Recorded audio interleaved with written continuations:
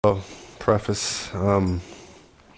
We started this morning with a bang, I would say, discussing God's sovereign election, salvation. That's a topic you see Christians disagree about. And today we're finna go even more hot, caliente.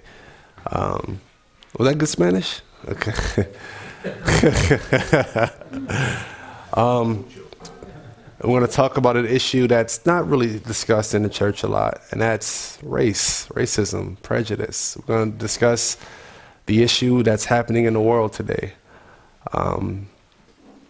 Just kind of want to give you a heads up to that.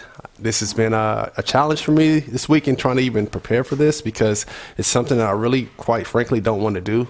I'd rather just talk about the fluffy, happy topics that we all agree on, versus getting down into the weeds that may push people the wrong way. But I believe that as Christians, we have a response to what's happening in the world. So that's why I believe something must be said to the body of Christ about what the Bible has to say about what we're dealing with. So ultimately, that's what it is. It's looking at what's happening in the world from the scripture standpoint and our responsibility as believers and how we ought to respond with the unrest that's happening. So that's what we'll do today. So today will be more of a topical. There's no main text. If any main text, it would be Romans chapter 3, verse 10 through 18. But there's really no main text. We'll kind of go different places. And what's making this difficult for me is because obviously I'm African American, I'm a black man. And what I will share is just some of my own personal experiences. And that's difficult because you're opening yourself up. You're bearing some of your pearls, if you will, and you're casting them out, and you don't know how they'll be received. Will they be dismissed or will they be taken seriously? But something Sister Debbie said when she was at the end of her prayer, she's like, thank you, Lord, that I can just be myself with my church family. And so as some of you guys know, some of my history, I wasn't always comfortable being myself here, as you guys know, from just preaching styles and all of that. But I've learned to just open up more, and I feel much more comfortable, more than I did when I initially started. So just kind of giving that heads up here. So let's pray, and then we'll get started. Heavenly Father, Lord, I thank you because you are just God. You are good, Lord, and God, I pray for your strength, Lord, as we go into this weighty topic that's happening in the world, that's on people's lips. Oh God, give us wisdom in it. Show us how we ought to respond, what our action should be with the discussions that are taking place concerning racism and injustice and inequality and all the things that are being discussed right now. Lord, help us look at it from your eyes, not from the world's perspective, Lord God. So I pray that you grant wisdom on today, Lord, as we look at texts through antidote and stories, God. Please come alive, Lord, to not just my heart more, but to the hearers, Lord, that you will ultimately be glorified in the things that's discussed today. Glorify your name, God, in Jesus' name. Amen. All right, let me see how. Okay. So, as we all know, right now, we are in a major cultural or historical moment in our country right now. I would say yesterday I was watching the news, and there was worldwide protests in support of Black Lives Matter, or Black Lives, equality, and justice. Worldwide protests. I mean, I was watching, they were just going to all the different countries. It was in Asia, there was protests. In the UK, they're protesting Black lives. And in Germany, they were protesting Black lives and standing in solidarity. In New Zealand, they were doing the same thing. In Ireland, they were protesting same thing. And I'm just floored. I'm like, whoa, this is really something. We are in a major historical, cultural moment, not just in the U.S., but in the world right now, where all of this attention has been drawn towards the black community, not just in the US, but all throughout the world. And I'm just like, quite frankly, I thought I would never see something like this. Some of this stuff, I'm gonna just speak frankly. I'll let you know when I'm interjecting my personal thoughts, okay? And so, since we are in this moment, I just kind of want to help us to navigate the issue and provide some guidance, not only as your brother in Christ, but as a member of the black community. So on today, I want to show you the importance of race, or the race and injustice discussion that's taking place here. Not the importance of race, but the importance of the race and injustice discussion that is happening right now, that I'm so glad that America and all the world is having, and why I believe that this is a product of God's grace and mercy. Lastly, I want to touch on what should be the Church of Jesus Christ's thoughts and response to this phenomenon. And I also want to make us aware of some of the pitfalls that are out there surrounding this issue. So those are essentially what I want to get at. Showing why this is an important discussion to be having in America and in the world, that I'm happy that we're having. Showing why I believe this is a work of God's grace and mercy, and touching on the church's thoughts and response in the midst of this phenomenon and some of the pitfalls that we should be watching out for. And then later at the end, if we want to have a brief discussion, I know this is a major topic to say brief discussion, but just comments, please do that. And let me throw this thought out there. It's going to sound really strange and weird, but I wanted to say this last week. But I know that some of you all that you don't have many interactions with the black community or many friends or people. I know some of you do. And I'm thankful that some of you have had conversations with me where you just ask questions like you just didn't know. And I appreciate that. You've been open and asking those questions. And so I want you all to know I'm here for that. If things you don't get, you say, man, I just don't want to sound stupid. I don't understand this and that. Please, I'm your brother in Christ. I believe that's part of the reason that God even has me a part of the body, multi-ethnic, multiracial body. So please feel free to do that. Not now I'm doing the preaching, but, anytime after. So again, right now in the world, there's this worldwide discussion on racism, injustice, and this discussion is largely centered on the historic and systematic racism and injustice endured by the black community. So that's where this is really centered at right now. And when I say historic, or when I say systematic racism or injustice, we're not talking about individual isolated incidents, but racism or injustice in systems such as the criminal justice system or healthcare system or banking system. For example, when President Trump signed the First Step Act to reform the criminal justice system, he was doing it to provide comfort and to kind of undo a lot of the unjustly and disproportionate harm that the criminal justice system has done to the black community. So I applaud him for that. So that's when we say system, we're talking about systematic versus isolated incidents. So this injustice, as we said, historic, it's something that has happened throughout black culture or black history, which is why when you see black people, African Americans protesting in the streets, it's not just about one incident. It's not just about George Floyd. And now I'm injecting my personal thoughts. Just wanted to let you know.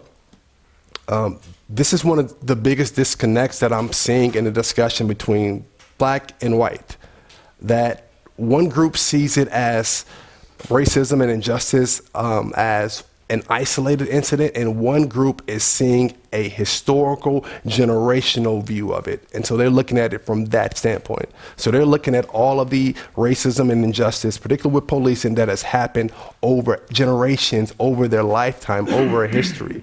So again, one is looking at isolated incidents, and the other is looking at generation from what their ancestors have endured, what their grandparents have endured, and what they have personally experienced. And I want to kind of give you some of my experience as a black man in America. And this is where stuff that I really don't just like to discuss because it's so out there. But many of the issues that are being raised right now by the black community that the protesters are talking about, from police brutality to inequities in society and the criminal justice system, I resonate with. Some of these things I've experienced. The acronym of driving while black, so to speak. I know that very well. From driving many times, and somehow I'm always fitting the description of a criminal, just randomly driving and getting pulled over and fitting the description. So I get that. Or I think about some of my experience in high school when I remember renting a tux for my prom, and I'm waiting for my grandmother to pick me up while I'm holding my tux, and a white police officer just comes up to me and drops my tux, and this is in downtown Oakland, handcuffs me, downtown Oakland, traffic time, stops traffic, and has me paraded around in the streets because I'm fitting the description. And he wants to see, I guess they had a person who had a crime done to them around somewhere. He didn't want me to see who this person was. So he just had me handcuffed, walking around in the middle of the street of downtown Oakland for all to see. And that was one of the most humiliating things ever. That I've experienced in dealing with the police. I have other things, but I'm not even going to go in there. From just constantly walking in stores and always being followed, always being a suspect. Even right now, because of the things that I've experienced as an adult, when I walk in certain stores, for you may just walk in, I'm consciously thinking of certain things that I'm doing. I'm thinking about my actions before I even get to the door in certain communities of the store because of always being followed around, of always being accused, of having people look at you this way. So as an adult, when I go to certain places, I'm looking around. I'm conscious of how I act. Make sure I'm going to pay at the register. I'm not going to put stuff around because I've been accused a lot. And so those are things that still affect me. And so I get some of the anger and the frustration that is happening amongst the people. Or when I was a teenager, I was egged by skinheads. I'm walking on Madison, or was that Greenback? I'm walking on Madison and Greenback. Skinheads, literally bald skinheads, out of their car, start whamming me with eggs, calling me nigger, all of this. I'm a kid, just not even like, what is this going on? Being called by white people nigger lips, just all these different things. When people are complaining, they're not making this stuff up. I was watching CBS and Gayle King was doing an interview with an African American guy, and he has these YouTube videos that have gone viral, and it's called Ask a Black Man. Just like I just said, you can ask me stuff because people just don't know, because statistically most people, their friends are people of their same race and ethnicity. And so a lot of people of other colors, we just don't mingle like that. That's why this is a beautiful thing that we have here in Christ, because most people, they just hang around people that look like them or from their other ethnicities. And so, but in his interview with Gayle King, he's talking about how he brought out one incident, how when he's parking his car and if he sees a white lady walking down the street, he'll wait to let her pass and then get out the car because of the defensiveness that may happen. Oh, it's this black guy around, the clutching of the purse, people looking at you suspicious. And when he said, I'm like, yes, I know, because I do, and I've done the same thing. When I'm walking around my old job in Midtown, I make sure I don't put my hood on because I know what a hood and a black dude looks like in a nicer neighborhood. So I'm taking my hood off because I don't want to be suspicious. These are just things you have to think about. Or if I'm walking down the street and if I see a lady with kids, guess what I do? I cross the side of the street because that defensiveness that you've seen when people see you around, the clutching, the scared look. And so that's things that black people do that you probably wouldn't even think that's the case. But that's why there's so much angst when people are crying or are protesting. It's not from one thing. It's not just one little thing, but it's all of your life. It's all of history. It's your grandparents.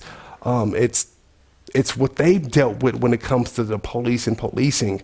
Policing started, if you didn't know, I know this is historical, policing started with slave catching, the slave patrols, to watch to make sure that slaves were in order. And from there you had black codes where black people, after Reconstruction and the civil rights, black people would literally get arrested for anything. Vagrancy, they call it black codes. If you were just standing around, you can get arrested and thrown into prison and then put into forced labor because of the 13th Amendment. Those were called black codes or black laws. So you had that after the policing of the slave patrols. And then from there you had Jim Crow with separate but equal. And then you had the fight for civil rights and equal housing. And so when you see incidents such as George Floyd's, for the black community, it's like, again, it's like, really? That's why there's angst. That's why there's protesting. That's why there's anger. It's not one isolated incident. It's not, oh, this is just one bad cop. They're saying, no, this is our history. And the whole system needs to be re-examined. And so that is part of the reason why you see people just really frustrated. It's not from one isolated incident. Now, by God's grace, and I would say mercy, the death of George Floyd has struck a nerve in America to where people outside of the black community, which has been a loudest voice for decades saying this is what's happening to us, are now championing and the fair treatment of African American and people of color in American society and around the world, particularly when it comes to policing. And this itself is an act of God's grace and mercy. Now, you will say, okay, why is this an act of God's grace or mercy, you may ask? Why should we as a church then be praising God for what we're seeing in America? Because people from all walks of life are now talking justice and equality. People from outside communities of color are now trying to use their influence and their money to highlight issues plaguing marginalized communities. We should be rejoicing in this because this aligns with God's will for the world. That's why we should be rejoicing. That's why this is a good thing. We know from scripture, for example, that God is not a respecter of persons, meaning that God does not show partiality. That's Acts 10:34. We know that. So we know if that's God's way, then we know that should be our way. And so if the world is trying to push towards that or even bumping up into that, we should keep that. We should encourage that. We should applaud that. We know that in the Old Testament, the same laws and treatments for an Israelite apply to an immigrant. This is Numbers 15:16, which reads, there will be one law and one ordinance for you and for the alien who sojourns with you. So we understand that from the Old Testament. God said that there's one law, there's one treatment of all people. We see in Acts, for example, Acts 6:1-6, when partiality was trying to show its head in the church. Remember in Acts 6, they had an issue over the Greek-speaking Jews and the native Jews. Remember there was a partiality happening there where the widows of the Hellenistic Jews, they weren't being served right. So what did the church do? The early church immediately stumped out that partiality. The early church immediately didn't allow that sin of partiality to fester. They stopped it out. They appointed deacons to go and serve the body. So we see that in the scriptures. Or we see in Galatians 2 where Paul is scolding Peter for for treating the Gentiles as other amongst other Jews. Do you remember that in Acts 2 where Paul is just scolding Peter because when these other Jews around, he didn't want to associate with Gentiles. So he's treating these Gentiles, brothers and sisters, as other. And one of my favorite lines in there in Galatians 2 is when Paul is dealing with Peter, he states this in Galatians 2:14. He says this to Peter, or when I saw that their conduct was not in step with the truth of the gospel, I said to Cephas. So when he recognized that the way that Peter was living by disassociating himself from these Gentiles who he was treating as other, he says this was not in line with the truth of the gospel.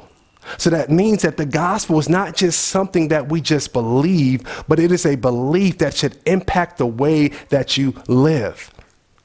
And more than most, Peter should have known this, not because he was an apostle selected by God, but because he was an Israelite.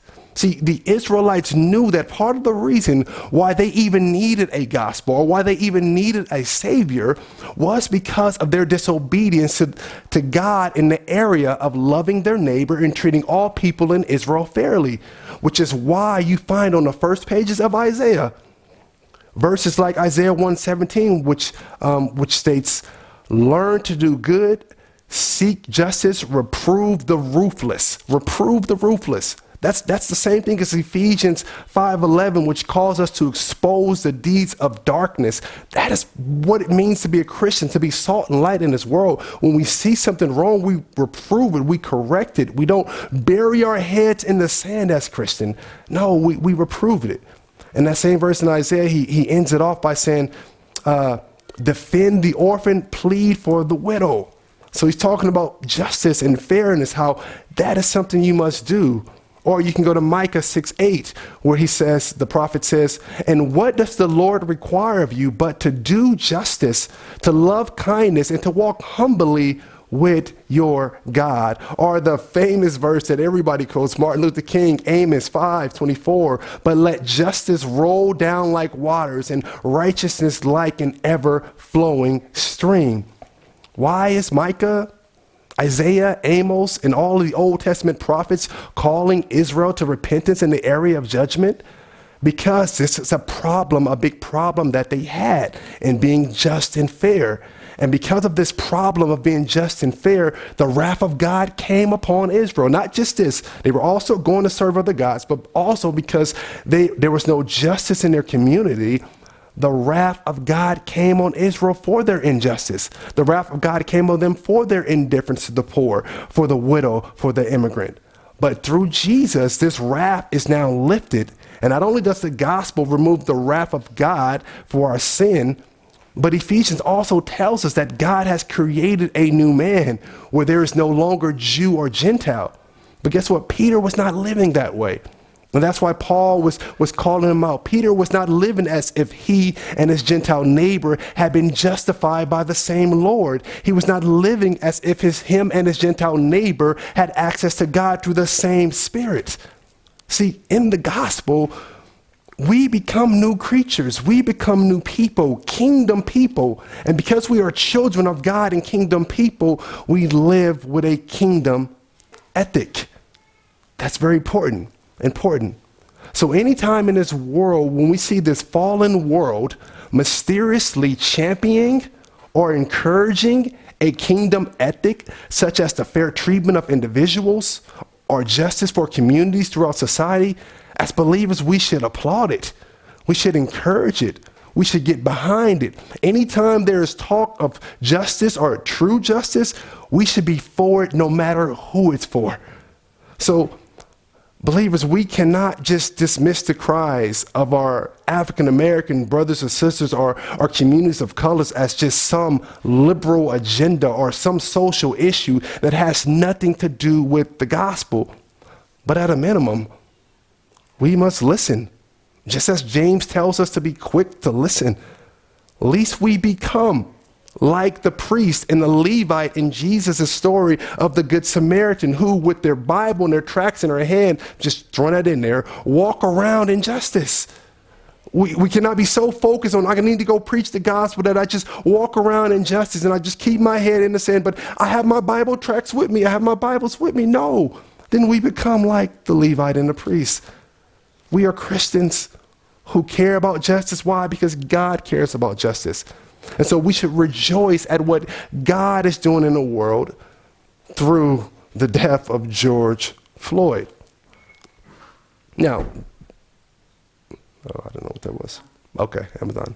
Now, the key word in my previous statement, well, first, let me, before I go to the next part, I just want to, the last point I just made, how we can't be the Levites and the priests, that's so vital, because I haven't been on Facebook or YouTube, but I'm sure there's going to be sermons from others who's going to say, oh, this is distracting from the gospel. This is not a gospel issue. Just preach. Don't worry about all of that. So those are some of the pitfalls you got to watch out for, because there will be people who who will try to preach and tell you that this is an issue that you should not even mind, that you should just work on verbally preaching the gospel, that justice issues don't matter. But I hope that over the years that I've preached here from the justice series, that I hope that I've made that clear and shown through God's word, that it's not something that we can just dismiss, that is something that is so vital that we must do. Now, I said in my previous statement that we should rejoice in what God is doing, what God is doing. Brothers and sisters, last week I read Romans chapter 3, verses 11 through 18. And I'm going to read it again because I really want you to see this, and you'll see why I said that this is what God is doing. We should rejoice in what God is doing by bringing attention to these justice issues in the world. So I want to read to you again what I read last week, Romans chapter 3, verse 11 to 10. I want to show you something. And the reason I'm going here is because in Romans 3, I believe that the sinful nature of mankind is fully captured in these verses.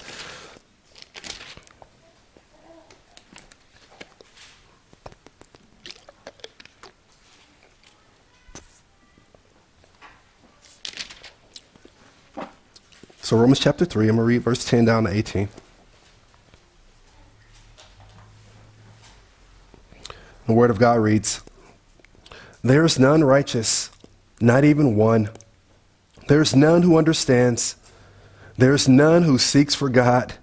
Even though he made us to seek after him, but none, he says, seeks for God. "All have turned aside. Together they have become useless. There is none who does good. There is not even one. Their throat is an open grave. With their tongues they deceive. They keep deceiving. The poison of Alps is under their lips, whose mouth is full of cursing and bitterness. Their feet are swift to shed blood. Destruction and misery are in their paths, and the paths of peace they have not known. There is no fear of God before their eyes." So again, what Paul describes there is man's nature at its finest. That describes man's sinful, human, fallen nature. But here's the thing.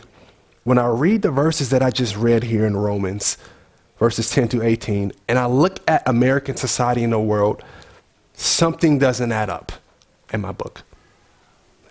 Because when I read Romans 3, 10 to 18, when I read that text, it tells me that society or America should look like The Purge or The Walking Dead. And when I say The Purge is a movie about, I've only seen the trailer, but it's a movie about how this society allows, I think, for 24 hours. Some of you may have seen that, I'm not sure. There's no law, there's no order. You can just go, you can kill people, you can do whatever you want, you can just ransack stuff, you can steal for this period of time. The movie's called The Purge. I haven't seen it, I'm not saying I recommend it, but I'm just trying to give you, paint a picture here. The Walking Dead, I haven't seen that either. I've heard about it, and I've seen, it's like zombies, I think it is. But I think I've seen clips of it where the world is like this apocalyptic, just end of times, things are all destroyed, looking crazy. When I read Romans 3, 10 to 11, that is how society should look. Because look how it describes man, blood in our thoughts, in our mind, and anger and evil, all of these types of evil, it shows you there in Romans 3:10. But when I look at society, all of this is not happening like this. Because of our sinful nature, society should look like The Purge. It should look like The Walking Dead, but it doesn't. And the reason that it doesn't is purely because of God's grace and mercy. It is by God's grace and mercy and power that he is not allowing the sinful nature of man to truly just run wild. Because if Romans 3, 10 to 11, if God just allowed that to go, our world, we would walk out of our house and we would just step over bodies. It would be just murders, just always, all the time in the street, just crime everywhere. You would just be walking over bodies, walking over crime, walking over situations. But by God's grace and mercy, he by his power doesn't allow this total deprived, sinful man of nature to just fully go and run its course like it could. which is a news flash for some of us, because no matter how bad you thought you were, how sinful you thought you were before coming to Christ, it's by God's grace and mercy that you were not worse. You could have been much worse. Why? Because guess what? The same sinful DNA that is in Timothy McVeigh, I think he was the Oklahoma City bomber, he just came to my mind, is in you. Ladies, the same sinful DNA in your flesh that is in that sinful lady who's selling her body along Watt Avenue or Stockton Boulevard. Guess what, ladies? That is in you. And brothers, the same sinful DNA that is in that pedophile, that is in the Bernie Madoffs of the world, the Jeffrey Epsteins of the world, it is in you. It is just by God's grace and mercy that the nature described here in Romans 10-18 did not consume you like it did them. That's only God's grace and his mercy. See, we live in a fallen world. Guess what? Because we live in this fallen world with this sinful nature of Romans 10-11, guess what? There should be more George Floyds. There should be more Trayvon Martin shootings. There should be more Rodney King style beatings. There should be more MLK assassinations. Why? Because it's our nature. Read the text. It's our nature. So when we see a nation, when we see the world repenting, so to speak, when we see a nation going from this sinful nature or resisting their sinful nature and now caring for the needs of other communities, or now thinking about the mistreatment of the black community or communities of colors, it is not because the world is progressing or evolving and getting better, but it is a work of grace in the hearts of men and women. So that's why I said we can rejoice in that. That is not man's natural nature to just wake up and say, oh, wow, I'm really caring about the black community now and mistreated community. That's not our nature. You're going against your nature when that happens. And the only way that happens is by a work of God. That's the work of God's grace. Paul even said in Romans 7:7, I was reading this, he says this, I would have not known about coveting if the law had not said you shall not covet. Paul is saying we are so sinful. I'm so sinful. I wouldn't even known I was coveting unless God's word had exposed that to me. See, we are so sinful that we don't even recognize how wrong we are, that we need God's law and his word. That's how bad we are. And so when we see society having a change of heart, when we see many Americans now really beginning to care about their black neighbor and human and their space of how they're living, we cannot attribute that to human goodness. But that is a work of God's grace. That is a work of mercy. The fact that talks of justice are going out now, the fact that talks of equality are going out now, that is not produced by the natural sinful nature of men that is described in Romans 3.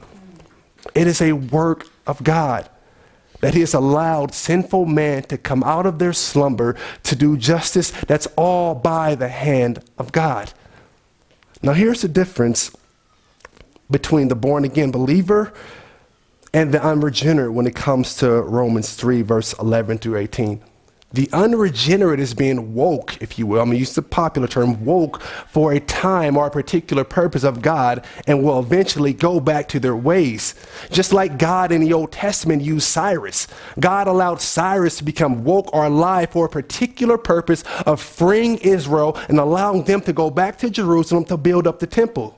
It was not because Cyrus all of a sudden had a change of heart and felt compassion for Israel, or he started to love the Israeli people. It wasn't because Cyrus all of a sudden wanted to worship the true and living God. It was God by grace and mercy doing a work in Cyrus's heart for God's purposes.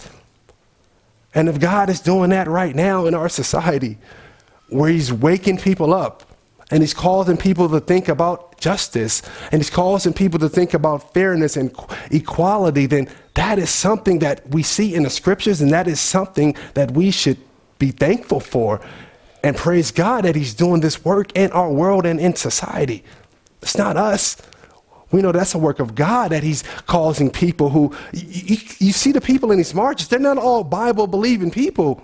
There are some atheists, there are some gay, there are some transgender.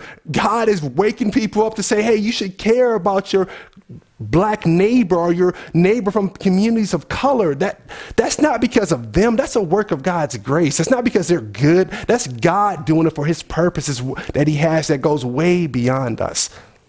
So that's for the unregenerate who is now doing these deeds, who are now thinking about justice and fairness. Now, when it comes to the believer, when it comes to Romans 3:10-11, the Christian is not alive or woke for a particular season, but because Christ is alive in us, we are permanently woke. Not only that, because of the power of God that rests on us, which we looked at last week, we are not dominated by the sinful nature of Romans 3:11-18. We are not dominated by it. Why? Because the power of God, as we discussed, rests upon us, which means that Christians should be the most woke. When we say woke, that means socially aware people on the planet. Why? Because we are spiritually alive. We can see what is wrong in the world. We see the things that are going on. Which is why I love Dr. Eric Mason, who he's a pastor of Epiphany Church in Philadelphia. He wrote this book titled Woke Church. And the book was highly criticized by the evangelical right. And but the book has its premises based off of Ephesians 5:14, which states this: "Awake, O sleeper, arise from the dead, and Christ will shine on you." That's why I said Christians, we should be the most woke people on the planet. We should be the most socially aware people on the planet. Why? Because Christ has risen on us. We have new life. Our eyes are open, so we should be seeing these things differently. We should be out front. We should be out front on issues. It bothers me, as I mentioned before, that Black Lives Matter group, a group who doesn't even believe in the true living God, they believe in crazy things, but yet they are the advocate for the black community, saying that they care about black lives. Well, no, that's the church. We care about lives. Why? Because people are made in the image of God. That's our role. That's our job. But other groups have taken it on. And so that's bothersome, because oftentimes as a church, we have our head stuck in the sand, not understanding we are called to be salt and light. Brothers and sisters, do you understand this? This is a very important point.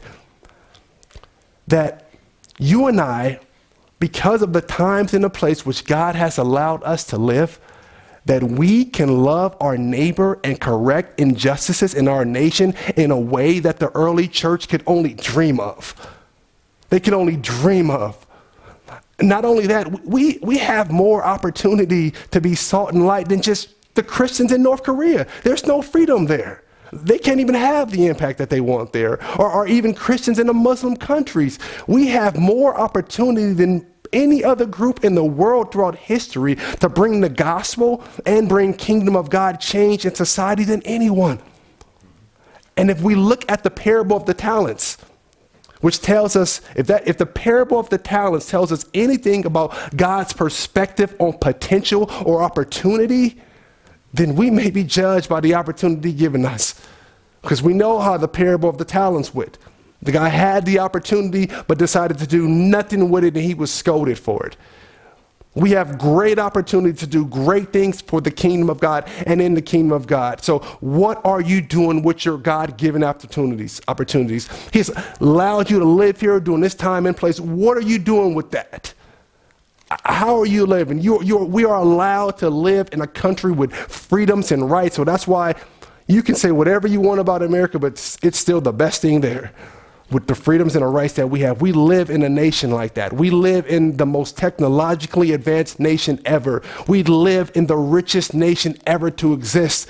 Through protest or through political life, you and I can bring justice to others and bring kingdom of God ethics. So what are you doing with your opportunity? How are you using this opportunity to impact the least of these? How are you using your opportunity to impact the immigrant, the widow, the orphan, the people in marginalized communities?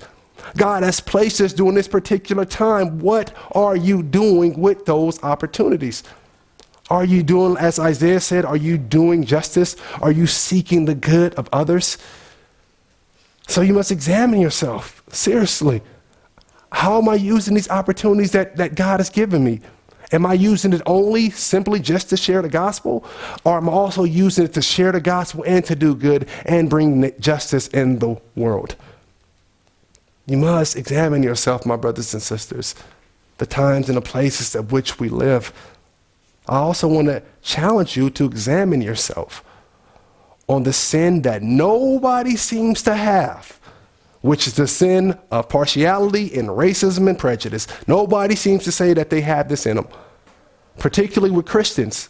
We love to quote Galatians 3:28 out of context and say, I don't see color.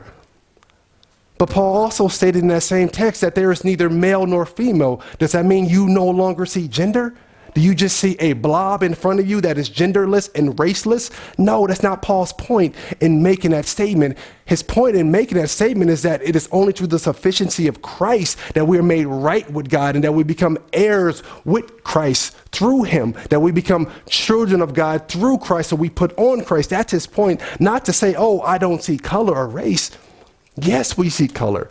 Yes, we see race. Yes, we see gender. And guess what? We say, God, it is beautiful. What you made is marvelous. We don't ignore it like it's not there. We praise God for the beauty of it. We don't ignore it. So brothers and sisters, we have to examine ourselves. We don't give ourselves the Galatians 3:28 excuse, which Christians sometimes will try to use as a trump card to end all racial discussions. We don't assume that there's no sin of partiality inside of us.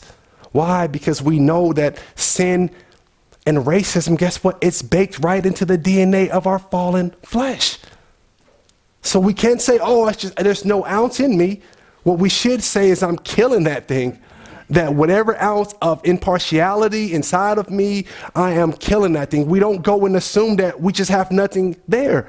See, as humans, we often try to justify ourselves by comparing ourselves to extreme sinful behaviors. For example, even when we're going out and we're sharing the gospel, right?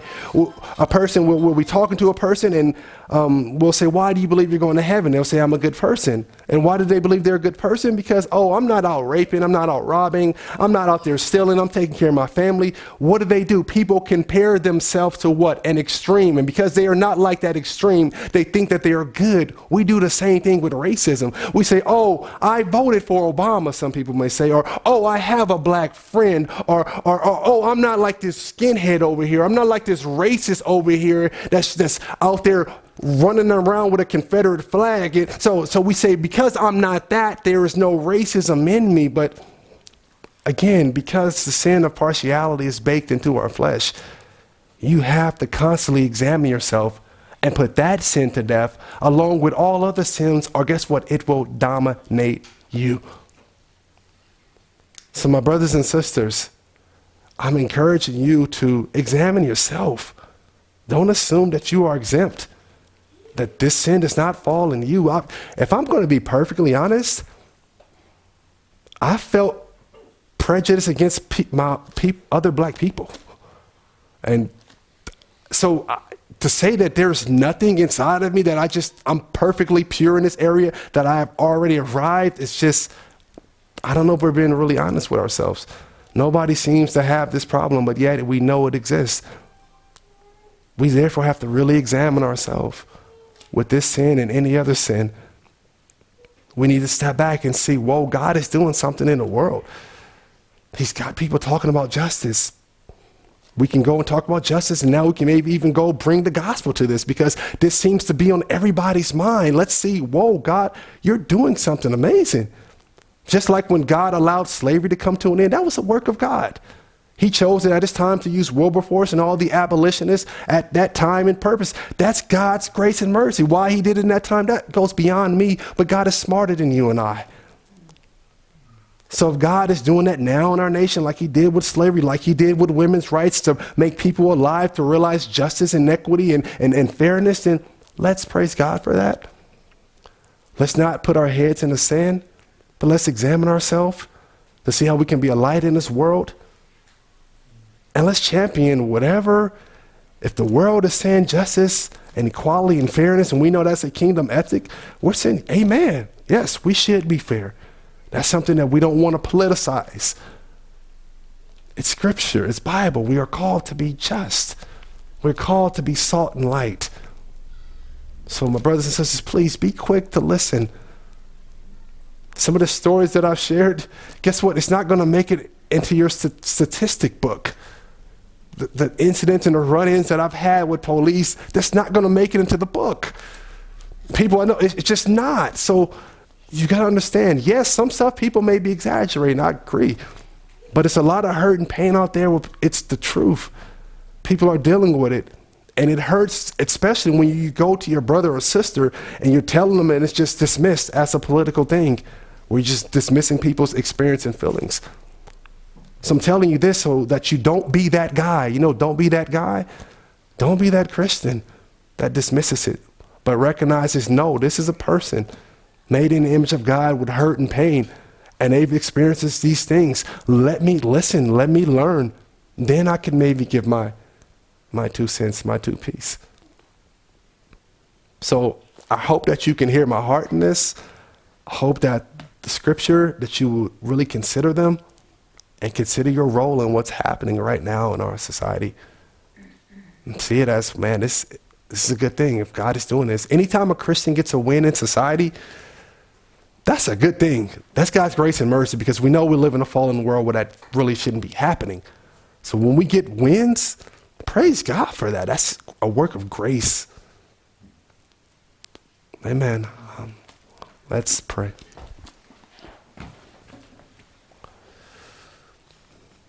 Heavenly Father, thank you for this time.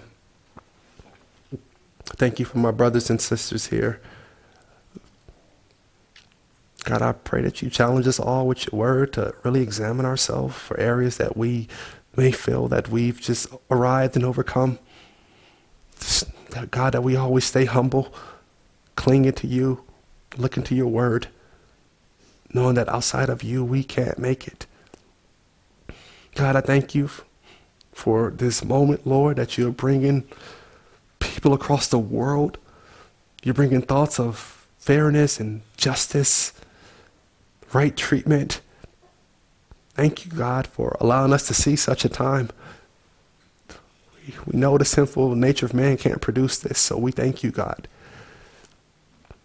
Help us, the church, God, understand more how we could get on board with what you're doing, how to push your agenda, the kingdom agenda, more in our lives, in society, so that ultimately you will be glorified. So God, glorify yourself in this situation that is happening today, Lord, in this world, in this country. Draw hearts to yourself, Lord God.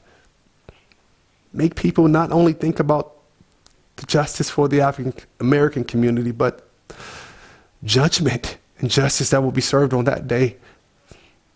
Make people think about when they stand before God, how will they fare? Do a mighty work, Lord God, through your word and through your people. In Jesus' name, amen.